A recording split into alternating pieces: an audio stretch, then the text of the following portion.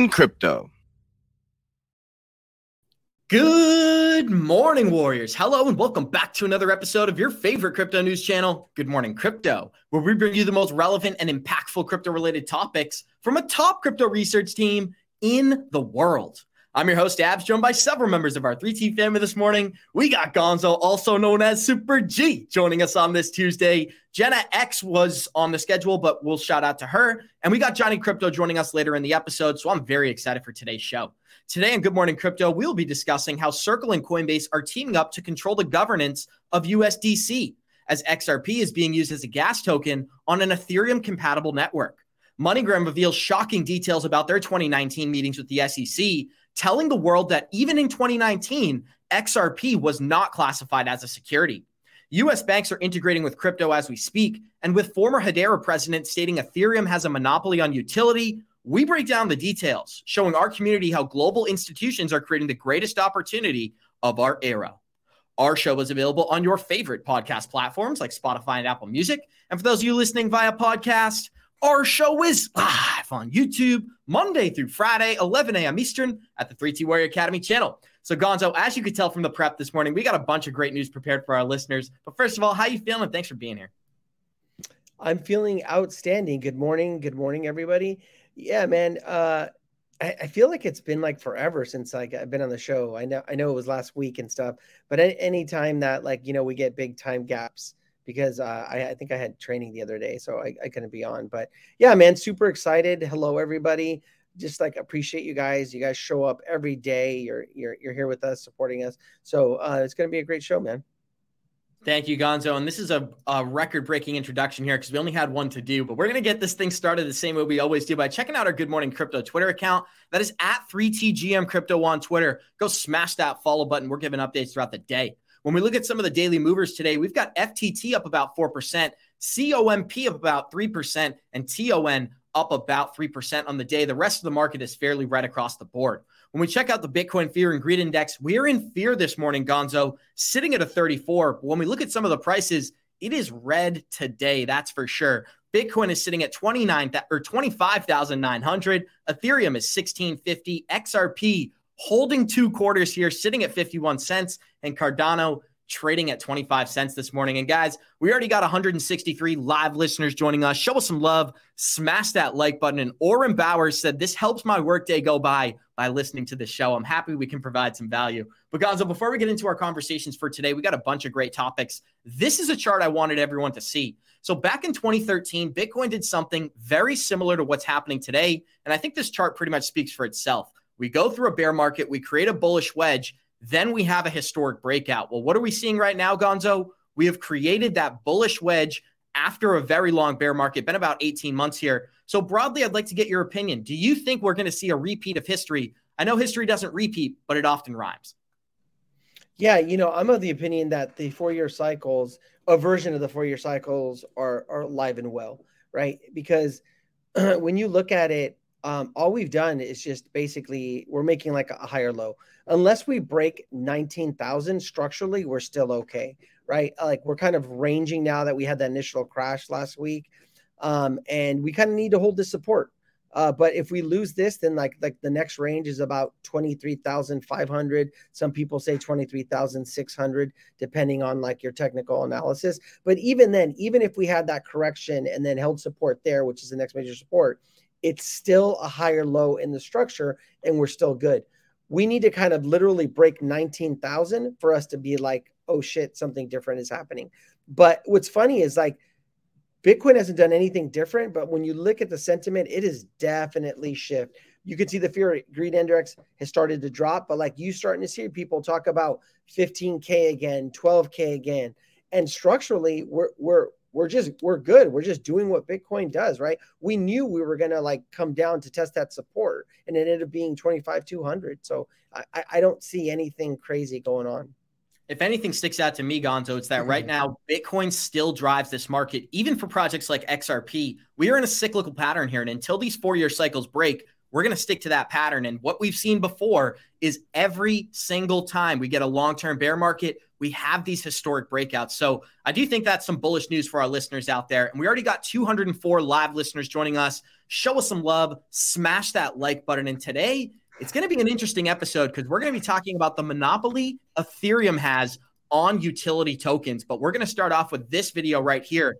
This is the former president of Hedera stating that Ethereum has a monopoly on being a utility token. The framework that I'm kind of talking to is when you raise money either by selling tokens or by selling a SAFT, which is a simple agreement for future token, you are clearly raising money as a security.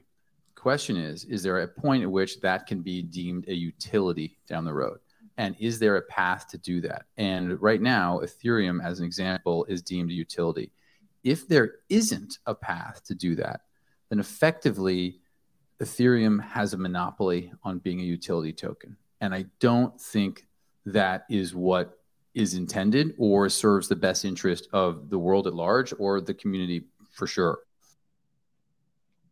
Gonzo, this is a video from back in 2018, so obviously a little bit dated here, but I think it's super relevant to what we're seeing today. We are going to cover an article next up where XRP is being used as a gas token for an Ethereum-compatible blockchain, and I think that's what we're going to see going forward. Ethereum clearly has a monopoly on these partnerships and relationships, but they do not have a monopoly on the technology, so that's where these Layer 2s and Layer 3s come into play. What do you think? Does Ethereum still have a monopoly when it comes to the utility? I absolutely. Now, not specific utility like what XRP has, right? When we talk about what its utility is, but if you look at like the totality of everything and the market, I do, right? It's the base layer. You think about all the Layer 2s that are building on it to scale it. It has the first mover advantage, and that's kind of like where we're shifting. They're even like expanding. Forget about like NFTs and crypto gaming. They're like expanding into the payments. Like look at PayPal. Right? They built their stable coin, right, wrong, or indifferent. I understand that there's better technology and all that, but that's where they built it on. They built it on Ethereum, right? And that's going to be huge. You look at what Base did, Base creating their own Layer 2, right? I'm sorry, what Coinbase did with building their own Layer 2, right? It doesn't have a token, but there's a lot of liquidity being tied up on Base.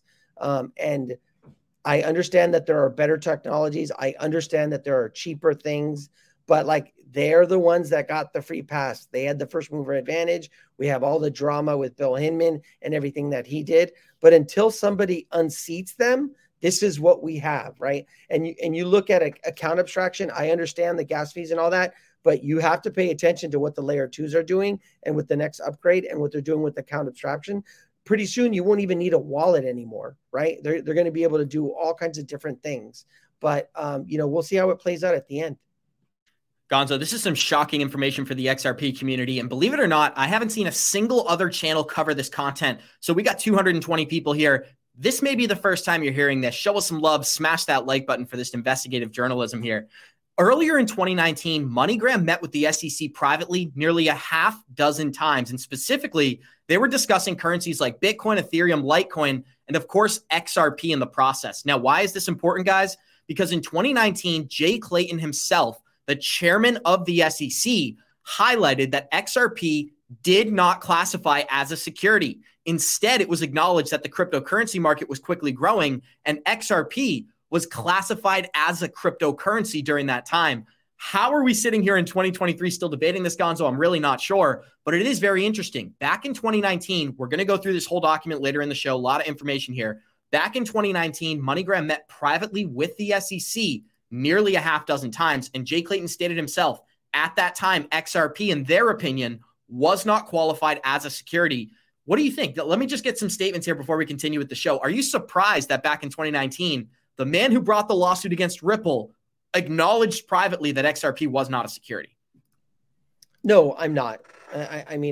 Nothing surprises me now about the SEC. I've talked about this before. It almost seems like it's a culture thing over there with the way that people act. Their main mission is supposed to be, to protect investors, but that's not what they've done. They've either protected their own pockets or the pockets of kind of like the TradFi guys, right?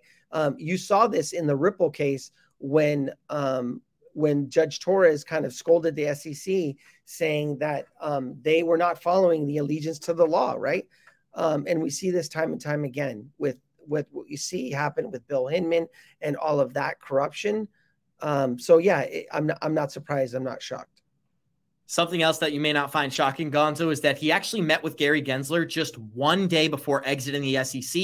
And specifically, they were talking about cryptocurrencies during that meeting. So I think it is safe to assume that XRP came up during those conversations. But guys, this is a video out of one of our friends, Tony Edward, that's going to break the internet here, as Jay Clayton was given a free pass, not by the SEC or the CFTC, but by the Federal Reserve. So check this content out. We'll comment here. The thing. So we have an advisor who's working with Custodia who spent her entire career at the Fed. And she wrote an op-ed in American Banker in December. And she said, look, the Fed should have caught this because they acquired, Alameda, the affiliate of FTX, acquired 80% of the equity of Farmington State Bank, aka Moonstone Bank. And that tripped the control rules that she herself helped write at the Fed. And they should have applied, they being FTX, should have applied for approval from the Fed to make that acquisition, and they did not. Now, what is interesting is that the Fed didn't discuss that point in its cease and desist order today. Also, Jay Powell met with Sam Bankman-Fried for 1 hour just weeks before that March 2022 acquisition made by Alameda of 80% of the equity of that bank. Wow. I have no idea what they talked about, but not a lot of people get a full hour with Jay Powell, and Sam Bankman-Fried did.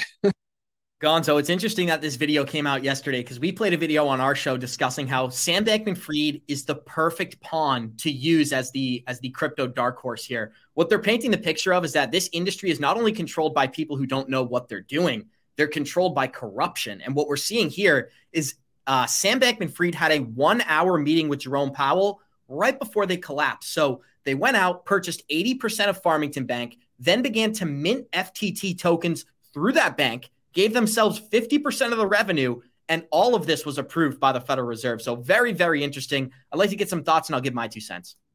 Yeah, like this is what happens when you have money and you have influence and power, is what he bought himself, right? If you look at like Sam Bankman-Fried and you strip away all of the money, right, all the contributions, and you just looked at him, you would just think like that there was something wrong with him, right? That, he's a little bit off, right? Like when you hear him talk, right, with his mannerisms and everything, right? And so people's spidey senses should have been going off, but because he had billions of dollars, they just overlooked that. And it just opened all these doors, even though, like, to me, like, he always seemed like a buffoon. Like I said, I never invested in FTT or FTX or any of that, just because when I'd see him talk and I'd hear the stories that he would say, I guess we weren't on that same vibrational frequency. Like I would hear him talk and I'd be like, this guy's a buffoon. He's an idiot. I don't care how much money he has. Like this guy seems like a total idiot. Really talk about sleeping under the desk. Yeah. I want to kick it straight back to you here, but I remember the marketing campaign that was ran around Sam Bankman-Fried, and there were 2 things that stuck out to me. The first thing is that they touted him as the modern day JP Morgan, right? So this guy is going to revolutionize banking the same way JP Morgan did. But the second thing that stuck out to me is they talked about, this is a man who doesn't care about money. He's got $10 billion, but he drives the old car. He lives in a small apartment, and he just plays video games like the rest of us. So I thought the marketing campaign behind this guy was genius. And I think if we see something similar, we should look for those red flags. But please continue. No, you're right. Like the way they sold it to us, but that's an oxymoron, right? He doesn't care about money. Then how the hell did he make billions, right? Anyone that has worked, that has built something to that level, of course they care about money, right? That's what they care about. That's how they put this thing together. The fact that he was acting like, so unless someone just handed him over the billions of dollars, there was something that was off, right? But that just goes to show, like, he had all that money, all that power, all that influence because he donated to Congress, and it opened up doors for him. And then people just didn't want to see the red flags that were there, right? And some of them probably even saw opportunities for them to make money and to make backdoor deals. Like we know what happened with they were trying to create a federal bit license, right? Like they have in New York City. And then now you see something that's going on here where, like, think about it. Like he got to meet an hour with Jerome Powell. Not everyone gets to do that. Right. And so obviously there was things going on behind the scenes. I think what becomes more clear than ever, Gonzo, is we like to blame the SEC. We like to blame the CFTC. The Federal Reserve had a major role to play here. And when he donated $40 million to U.S. politicians, I think the idea behind that was to buy a free pass. Even if this thing collapses before our eyes, Sam Bankman-Fried, he'll pay a fine, which will be just 10% of the money he revenated anyways, and then just move on with his life. So I just wanted to get some thoughts there. Do you think Sam Bankman-Fried had a plan with these 1-hour meetings with Jerome Powell? They must have discussed how this stuff was going down. If you listen to Mark Yusso, he thinks that he is not a mastermind of anything, right? That he's a useful idiot. And when you look at the overall, like how it all went down, it sure does seem like there are more people involved, right? Because like when you look at her and then you look at Caroline and you look at the things that she said, like I remember there's that famous video that we always watched where they asked her about stop losses and she kind of laughed it off. And then kind of like, oh, what's that? I don't use stop losses, right? Of course you don't use stop losses. You can't lose the trade, right? And the fact that, like, think about this. They literally had a God mode, right? So they couldn't lose trades. And the fact that they still lost all that money just really shows how incompetent they are, right? Because they should have been able to like keep the thing going and keep making money, but they were so incompetent that they didn't track where it went and what they were doing with it. And then so when we got the major pullback in the market, they lost it all. Keep in mind, guys, this is the man they were touting as the modern day JP Morgan, yet he couldn't figure out how to corrupt, while he has a corrupt advantage, win in this market. The algorithmic trading that they were able to complete was historic. And the Gonzo highlighted it there. They had a massive competitive advantage when it came to trading, not only because they could mint free tokens, but they had a volume advantage. They were playing with billions in liquidity to manipulate projects. But guys, we got 290 live listeners here. Show us some love, smash that like button. And this next conversation is going to be centered around an Ethereum ETF and how the maximalists say there's nothing holding them back. The main thing for me with the ETH futures ETF, it basically means that Ethereum won't be a security. I think that ship has sailed, and it's going to allow people to get a lot more exposure to ETH than they would have, the same way the people get exposure to Bitcoin through the futures ETF. So I think it's huge. I don't know how deep down sort of the coin market cap we can go as far as what's going to be considered a security or not. But I think for sure Ethereum, that ship has sailed, and Ethereum will be considered a commodity regulated by the CFTC moving forward. So Gonzo, I don't think it's a leap here. You can go 3 tokens down, guys. You can say Bitcoin, Ethereum, and XRP for now do not qualify as securities. But I want to kick it over to Gonzo and have a better conversation. With the Ethereum ETF seeming like it's on the horizon, we covered an article. October is when the SEC is anticipating they will approve it. What do you think is really happening here? Is this a free pass being given, or is Ethereum truly decentralized enough to just forget the ICO and move on? I think that just depends on you, right? It seems like people look, I've always said this, the way that my investment thesis is I keep Ethereum separate than when we talk about like ETHgate. I believe that ETHgate, I believe that all that corruption occur. And then I also look at Ethereum as a technology. And all I tell people is do your own research and go down deep. I find that when I'm talking to people about Ethereum, like it's just like parroting. Well, yeah, we know we have gas fees, or you used like Ethereum and you paid a high gas fee in the last bull run. But like go deeper, look at what they're building, look at what account abstraction is, look at how they're redoing wallets so that you don't need a seed phrase, right? Who else is doing things like that? You have the layer 2s that are coming in, and with the next upgrade, it's going to be pennies on the dollar to use those layer 2s, right? The final piece will be to do the upgrade that finally reduces the gas fees on Ethereum, but they're probably doing that on purpose, right? Like they're making money. Let's not confuse it, right? They're making money, but these layer 2s are coming in and they're just building a whole nother layer of the internet. And all I'm saying is I'm not going to love Ethereum forever. This is a investment for me. When I'm going to pull profits in the next bull run, I might even sell completely out of Ethereum. And then in the next bear market, we'll see where Ethereum's at, or we'll see where the next investment thesis is. So it's not like I'm an Ethereum maxi and I'm all in, but you really need to look at what they're building and what's going on, not just like, oh, it has high gas fees or it's slow or it's this or that. Because I'm telling you, it's the same thing with Solana, right? Like I started going deep down in Solana because the narrative around Solana is that it breaks, right? And while it went down, they are fixing those situations. And with Jump Crypto, they are really up. They are really pushing out transactions per second with Solana, right? They're trying to build something special. Again, that is a whole nother blockchain, and it's looking at things differently. It's one blockchain, right? Go ahead. I wanted to get a brief comment in here. One of the things that sticks out to me about Ethereum, and we started off the show with this video, we said Ethereum has a monopoly on utility. And one of the biggest advantages that this project had for the first decade of crypto was the private relationships behind the scenes. The relationships with Joseph Lubin had with the SEC is what led to Ethereum being used by many institutions. So as an Ethereum investor, as am I, for the record, are you worried about a natural migration into better technologies and away from Ethereum over the next half decade? Obviously, yeah, there are better technologies, right? So you have to keep, we have to keep our pulse on it, right? We have to see what happens. Like you could have a catastrophic event where when they come in with the next upgrade, that they do something bad and it actually comes crashing down, right? There are a lot of things that can happen. Just like, XRP in the lawsuit to the Second Circuit could get, Judge Shor's could get overturned, right? It would devastate the price, right? There are all these different things that can happen, but we have to keep an eye on it, right? And that's why I say keep it separate as an investment thesis. When it's time to buy in, you buy in. When it's time to sell, you sell. Regardless of what blockchain it is or what crypto it is, like we say, don't trip by the dip. You have all these different sayings, right? Don't marry it, right? Just date it, whatever the saying is. They're there for a reason, right? They're there for a reason. Gonzo, right? I think that's your dating advice, right? Right? Just kidding.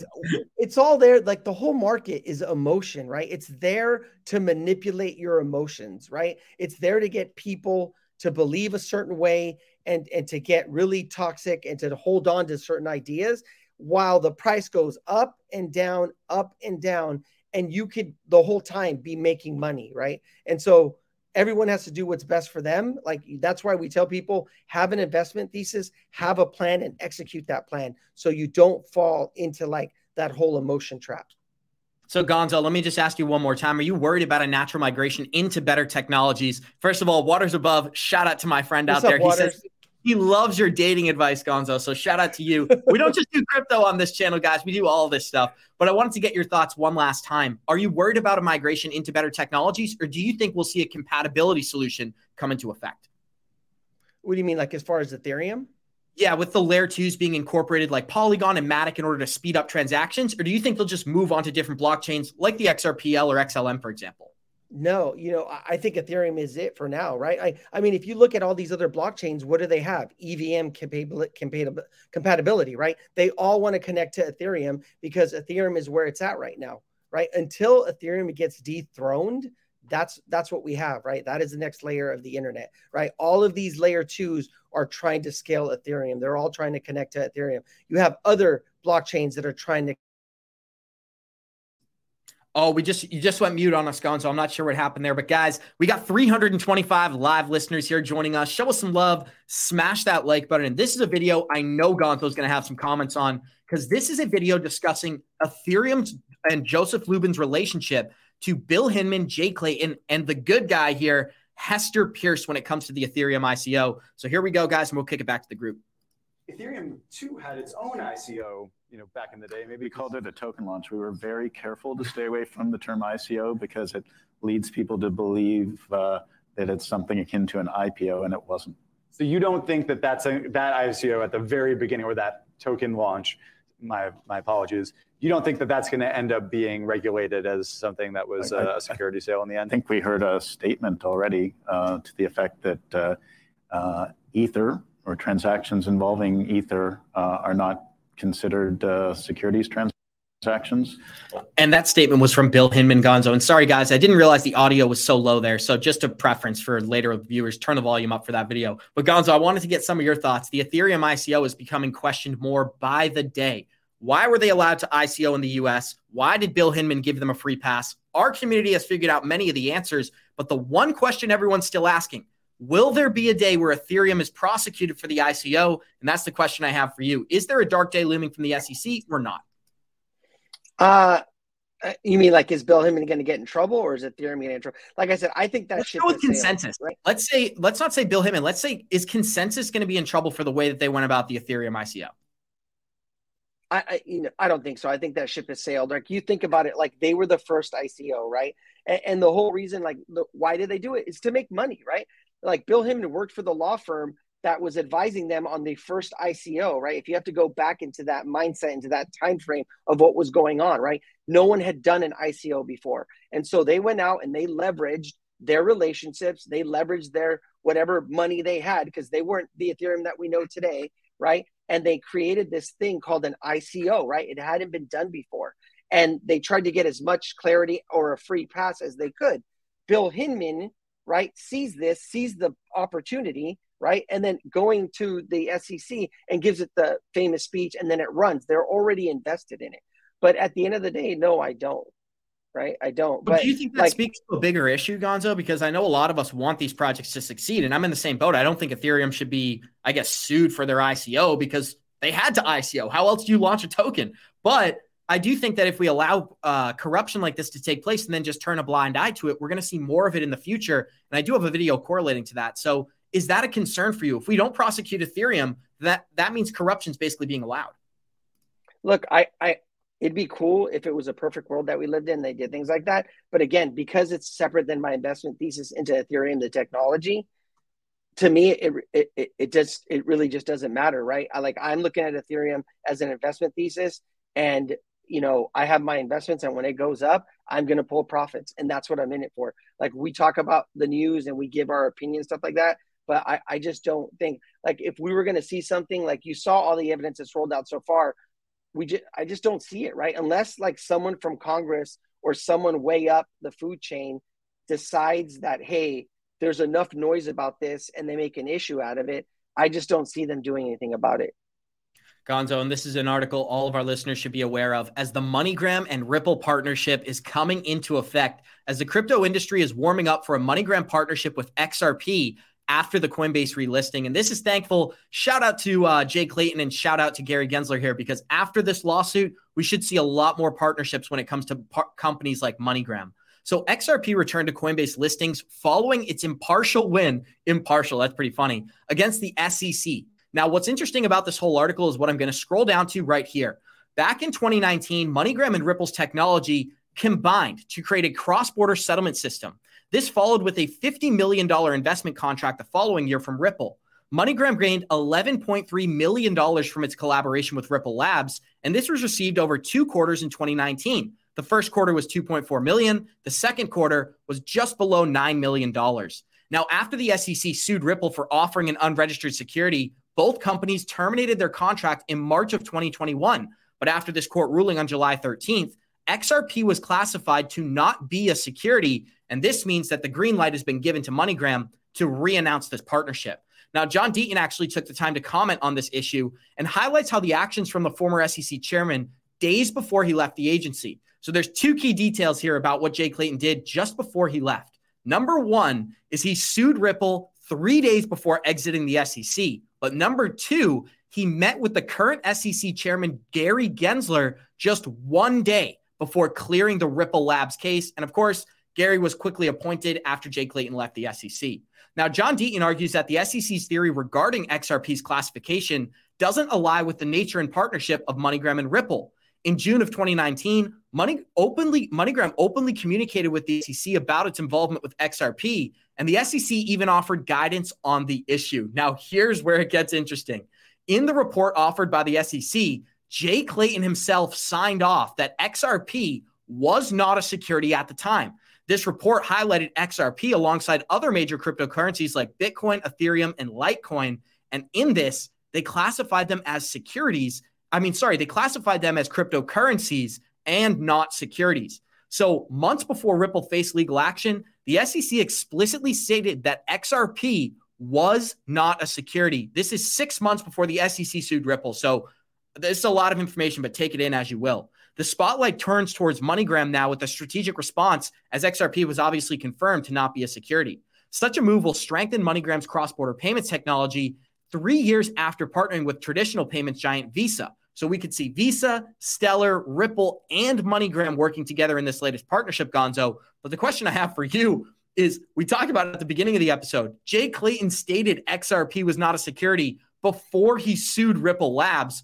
Is that going to come into effect? How did none of this get acknowledged during the lawsuit? I don't understand. I don't know how verified it is. I don't think it really matters, bro, to be honest with you, because Judge George has already made her ruling. I was like reading in the comments. We absolutely don't think that Judge George's ruling will be overturned. I don't know where that came from. But when you look at how, like, if you read the decision, you look how she applied the Howey test. I've said this before. Like, she hasn't even applied all the 3 prongs, right? She would just look at a situation, apply the first prong, and then if it didn't match, boom, she moved on to the next one. So there are so many other ways for her decision to be upheld by the Second Circuit, right? You have this thing with the SEC that they like to skip over the prong about common enterprise. And a lot of the times when they look at common enterprise, it's all of us putting our money together, and then we either make money together or we lose money together, right? But that all happens together, right?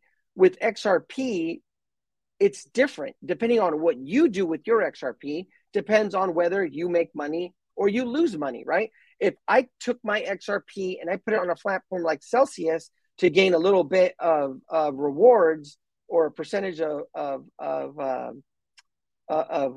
rewards, like I was saying, then I lost my XRP, right?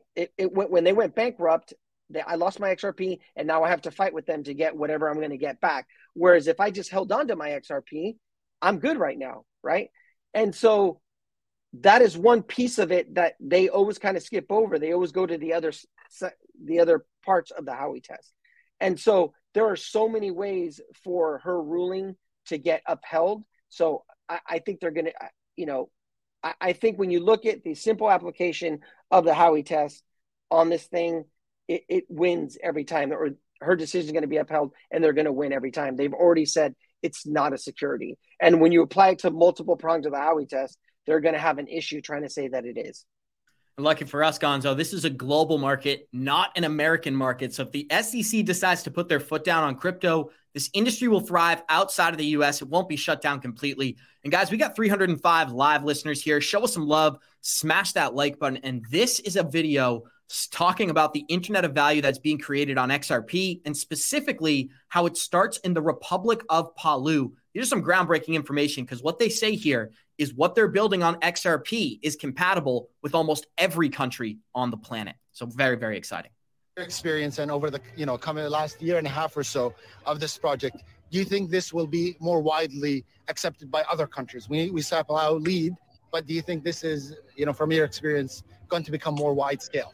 I mean, we were the first to start testing. I believe Ripple has CBDC programs being explored with Montenegro, Bhutan, and a couple of others. But the beauty of it is the technology, the blockchain technology, and the solution design can be exported to any country and really used anywhere. It's not specific to. Yeah, I think it sounds particularly because the CBDC was linked to the US dollar. Yes. So this could be much more widely used. Any country essentially that uses the US dollar can use the same. It's not. Any country that uses the US dollar can easily use the Ripple system, Gonzo. And this is a video that I want to connect with what the BRICS nations are doing today. Because what we're seeing right now from the BRICS nations is a massive global expansion. But what he says here is they're actually building a digital payment system. Let's talk about it. So you've talked about investment in big infrastructure projects with Belt and Road. You've talked about digitalization. I'm wondering, might this summit make a big step towards trade de-dollarization? And if so, what impact that might have?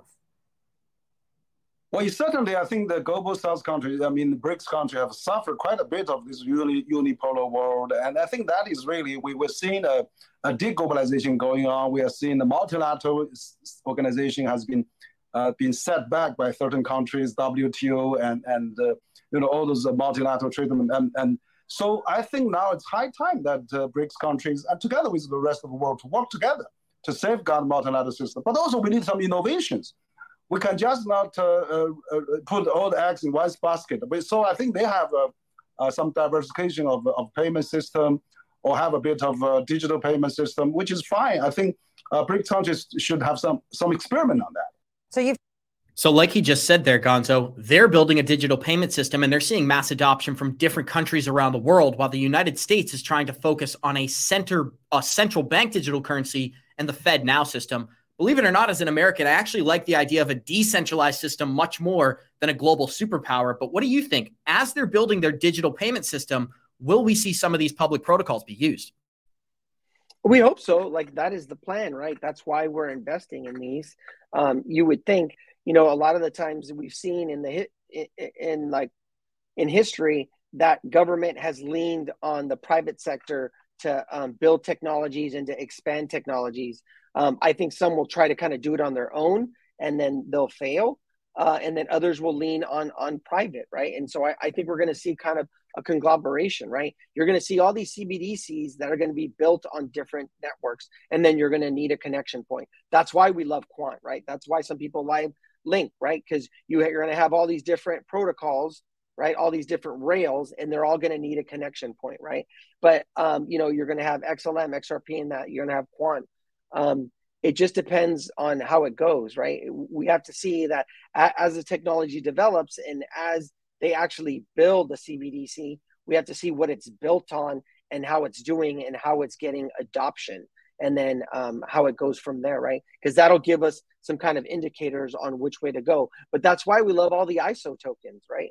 Because we can see an actual use case built into them, and we're speculating that at some point the utility is going to kick in, and we're going to get price appreciation, right? Gonzo, you know what I like out of all this news is that what Ethereum got in the United States with their quote unquote free pass and ETHgate and all that, it does seem like we're seeing a non-corrupt version of the same thing play out with Ripple and the central banks. If you look at what crypto companies are partnered with financial institutions, it's really only three. It's Consensus, which is Ethereum, Ripple, which is XRP, and Stellar, which is XLM. Now, we can talk about XDC, HBAR, Quant Network, and so on, but the big three are the first three that I named. So I just want to ask you, is this a test box for a global economy? Like he said, this is going to be compatible with anyone using the US dollar, and I think it's just a beta test before the real thing's rolled out. Yeah, man. I mean, because you see all these different stories that we always review and look, right? And then I remember them saying that the BRIC nations were going to come out with their own currency, but it was going to be backed by gold, and they were buying gold. And then you look at the price of gold lately, right? It's going down, right? We had a correction in the S&P and the NASDAQ and gold, but then you had the DXY that wasn't really kind of moving up. So it's like, where is that money going, right? And so that's really the key, is figuring that out, because we want to follow the money. So whether they come out with a gold-based currency or the BRICS nations come out with a digital kind of protocol-based currency, they're going to do something, right? Because we're watching. It's not going to happen tonight. It's not going to happen next week or next year. But we're seeing the U.S. dollar being pushed out as the world reserve currency, right? It's going to still take time, but that's kind of where we're going in the future. And what have we seen in the past from Ripple? 95% of global GDP and global trade markets can use Ripple's product. And this is a statistic all of those countries are aware of.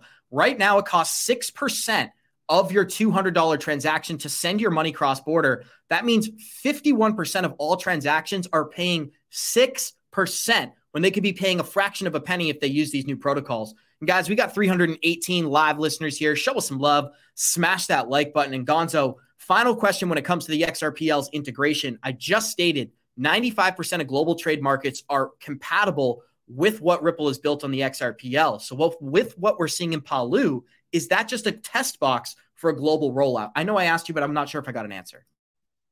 Yeah, I mean, I thought I did. Yeah. I mean, I think so. That's what they always do, though, when you're talking about technology. They're going to implement it on a smaller version or a smaller country. And then when it works, they scale, right? I mean, at the core, this is how everything is.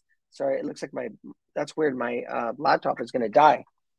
I don't know why. All right, Gonzo, I'll cover you here. This is a pretty cool price chart as well. I got a really good article we're going to end the show with, where XRP is being used as a gas token for an Ethereum compatible network. But this is a price chart that Kevin Cage put out earlier this week. And I thought it was very relevant to what happened today, because believe it or not, all the way back here, I was involved in this crypto market, and specifically, I was holding XRP. I remember the COVID crash. I remember when we went from about 30 cents to I think it was 12 cents during that time. But what are we seeing right here? Something very similar to an indicator we've seen in the past. Right before XRP was sued by the SEC, or I should say Ripple, the token went from about 25 cents to just below 70 cents in total market cap. That was quickly followed by the SEC lawsuit and a massive dip in price from 70 cents, wicking all the way down to about 16.5 cents during that time.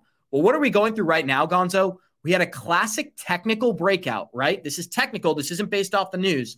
A technical breakout with the XRP lawsuit ending, and we got what I would call a God candle, taking us from about 46 cents all the way to just below 95 cents. What have we seen since then? Perfectly predicted, perfectly correlated pullback in the price chart. And now we are sitting on top of that 200-day moving average. So for me, this is a huge bullish indicator, not only for XRP, but for the price charts in general. And what gets me excited about the XRP price chart is that the sentiment is so low around this project right now. A lot of people were waiting for that lawsuit to end so we could see $2, $5, $10. Well, we went below $1, and now we've seen a pullback since then. So I just wanted to get your opinion. Is this a bullish indicator? Quick rise. Now we're back testing support. Yeah. So my opinion in this is that I believe we're going to go as Bitcoin goes, because that's what we've seen, right? And so if Bitcoin decides to have one more bounce up and it rips up to that $30,000 level, then you know what? XRP is going to break out, right? Because that's what we've seen time and time again. And right now, with the way of the overall market, there just isn't a lot of liquidity. Now, what we could have is like a pullback in Bitcoin and then a small pullback in XRP, and then it's all going to run together, right? So we still need like Bitcoin to run with the rest of the market to run, and then XRP will run. Until XRP shows us that it can break away, and it just hasn't done that. It's just not in the charts. We've had the most bullish news ever. They won the lawsuit, and we got 93 cents and got rejected at a major support. So that's why I like, the more and more I look at this, the more and more I lean into my TA and the charts and just try to like not pay attention to the news and just focus on that. So as these markets move in cycles, Gonzo, this is how these cycles work. Bitcoin rises in price. That money is then moved into Ethereum and other major altcoins. Then it goes into small cap coins. What we're showing right now is the chart we started the show with, and it shows the correlation between 2013, 2017, 2021, and I'm assuming 2024/2025. Now, if Bitcoin went from 26,000 to what they're anticipating, let's call it 120K. They're actually stating we could go higher, but I'll call it 120K. What do you think would happen to XRP during that time? The money would move into Bitcoin, then into Ethereum, and then XRP. So what were some realistic price targets that you're looking at? I actually just gave some of those to Jackie. $14 to $15. I think on the extended side, 22 to 24. That's off the fib pulls and some of the gematria. But yeah, but I think most of them are going to come out for me at like that $14 to $15 level. But I do have price targets at 20, 22, and 24. Again, I'm not completely selling out. There's always a bag that I have for way into the future, but that's how they're scaled. The lower ones. Go ahead. Are you anticipating to get to those price targets, we're going to need utility? Or are you saying that we're just going to see those high of price targets in your speculation just through these market cycles of liquidity going from one project to the next?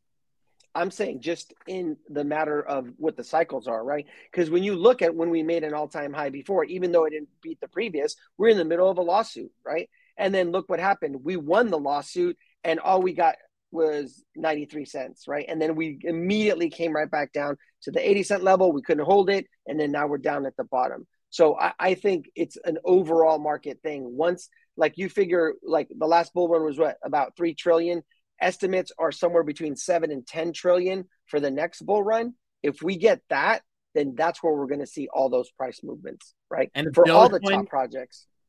If Dogecoin can go to $40 billion, Gonzo, then I guarantee you XRP can go to some of these higher price targets. And some of them that I'm looking for, guys, is I'm going to be really appreciative if we can break all-time high. If we can break all-time high with the XRP price chart, we're going to see price targets that I think many people aren't anticipating, and they could be as high as Gonzo's, right? Like as high as $12, $14, $27. And that's really what I'm excited for. But guys, this is the video I wanted to end our show on because XRP is being used as a gas token with an EVM compatible blockchain. We're going to see much more of this going forward.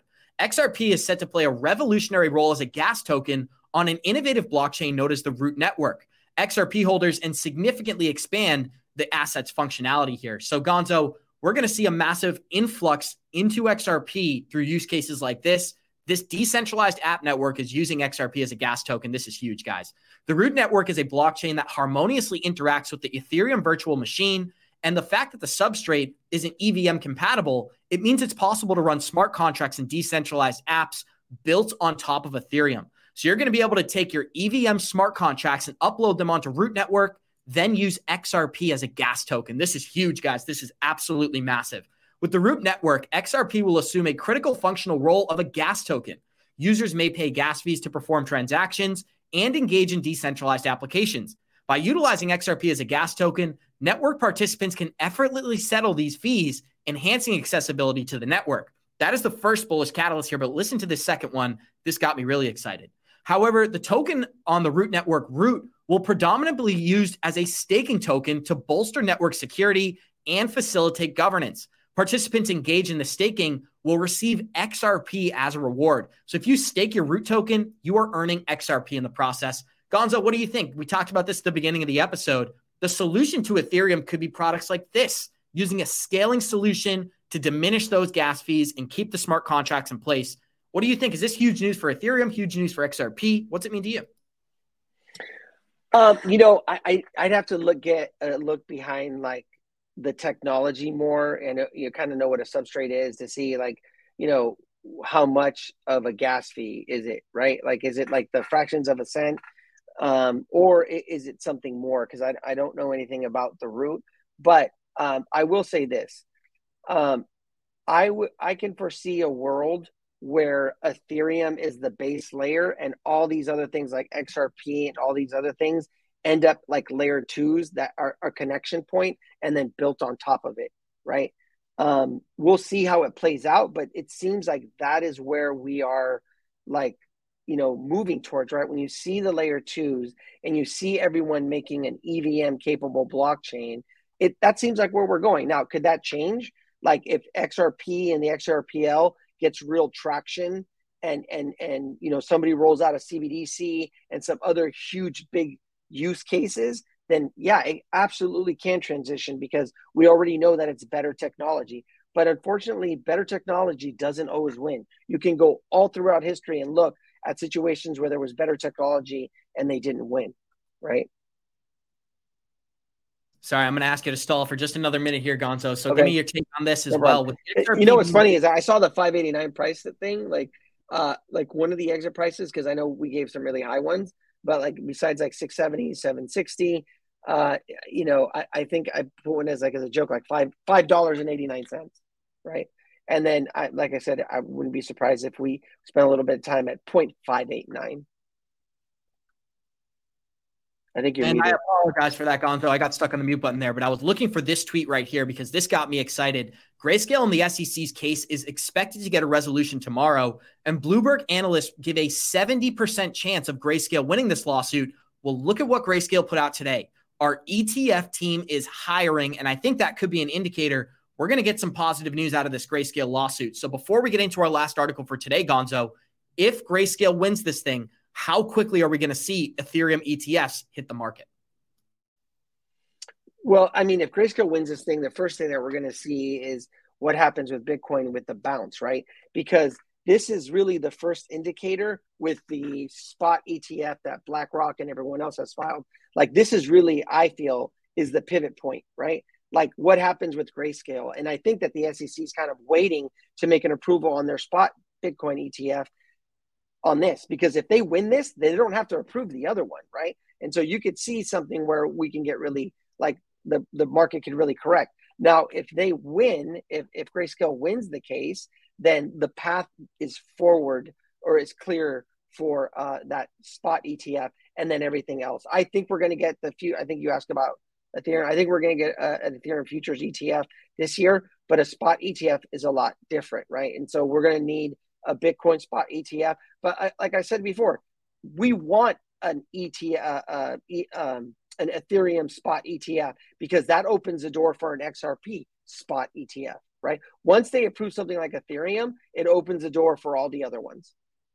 Gonzo, this is a great article here to end this article and the show on, as Coinbase and Circle are teaming up to get total control of USDC. And guys, show us some love, smash that like button. Thank you for being here on this Tuesday. I'm really excited to go over this article, but what really catches my attention here, Gonzo, is that the crypto market seems to be becoming more centralized by the day.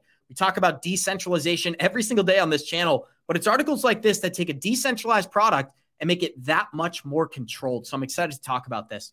Coinbase is snapping up an equity stake in Circle, with the two companies looking to cement their control over the issuance and governance of USDC. Now they're also going to be splitting the revenue generated.